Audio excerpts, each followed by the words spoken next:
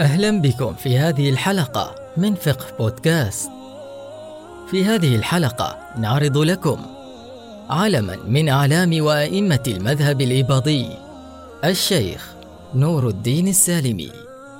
هو نور الدين أبو محمد عبد الله بن حميد بن سلوم بن عبيد بن خلفان بن خميس السالمي رحمه الله من بني ضبة، فهو من قبيلة السوالم الموجودة في أنحاء متفرقة من سلطنة عمان، ويرجع أصل هذه القبيلة إلى نزار بن معدن بن عدنان.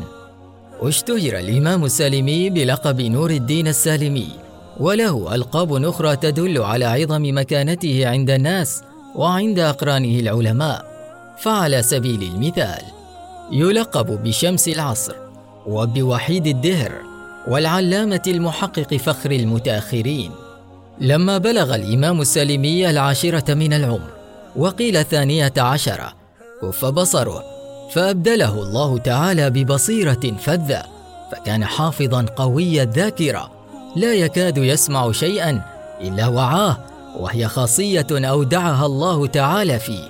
أما صفته فنوردها من كلام ابنه محمد، حيث قال عن صفته: كان ربع القامة، تعلوه سمرة، ليس بالسمين المفرط ولا بنحيف الجسم، مكفوف البصر، نير البصيرة، مدور اللحية، سبط الشعر.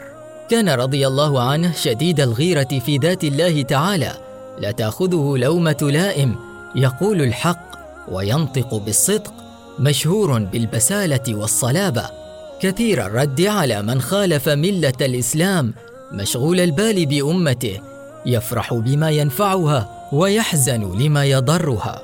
وإنه ليكتئب إذا أصيب أحد من الأمة ولو بالصين. لا تخلو مشاهده الكريمة من فائدة دينية أو عائدة دنيوية أو شاردة أدبية، مشتغلا بتدريس العلم والتأليف والصلح بين الخصوم بالحكم الشرعي.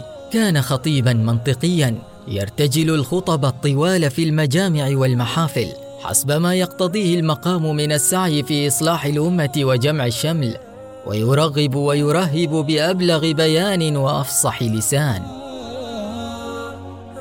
كان كثيرا ما يقول: اختبرنا الله فوجدنا كاذبين، يتأوه كثيرا لما يراه في الناس من الاختلاف وعدم الجد فيما يعود على حياتهم بالسعادة، ولما يراه من الفساد في البلاد فتراه قد قطع حديثه وتنفس الصعداء قائلا: ذهب الوفاء، ذهب الدين، ذهبت المروءة، ذهبت الغيرة، ذهبت الحمية، طمع فينا الخصم، طلبنا بالمكائد، نصب لنا الحبائل، فإنا لله وإنا إليه راجعون.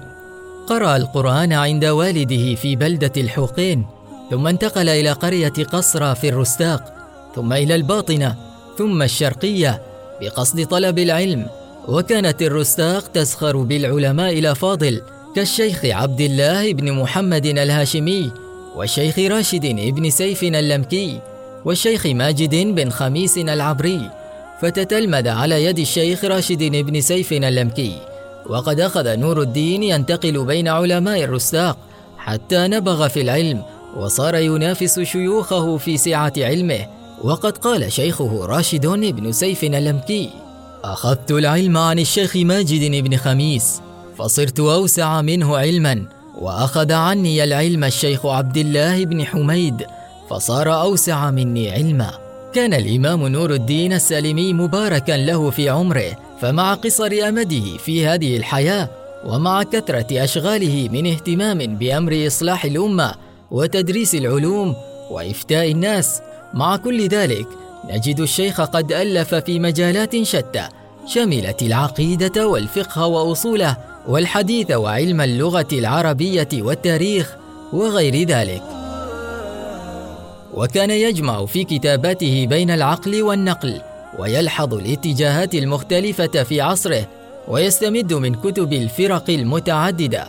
وقد ساعد على ذلك إتقانه لأصول الفقه الذي تمزج فيه أقوال شتى المذاهب والاتجاهات، وكانت وفاته بعد العتمة من ليلة 5 من شهر ربيع الأول سنة 1332 للهجرة، وقد صلى عليه تلميذه أبو زيد عبد الله بن محمد ابن رزيق الريامي، ودفن على سفح الجبل الأخضر ببلدة تنوف، وقبره معروف حتى الآن. نراكم في الحلقة القادمة من فقه بودكاست. انتظرونا. أنا بدر البلوشي.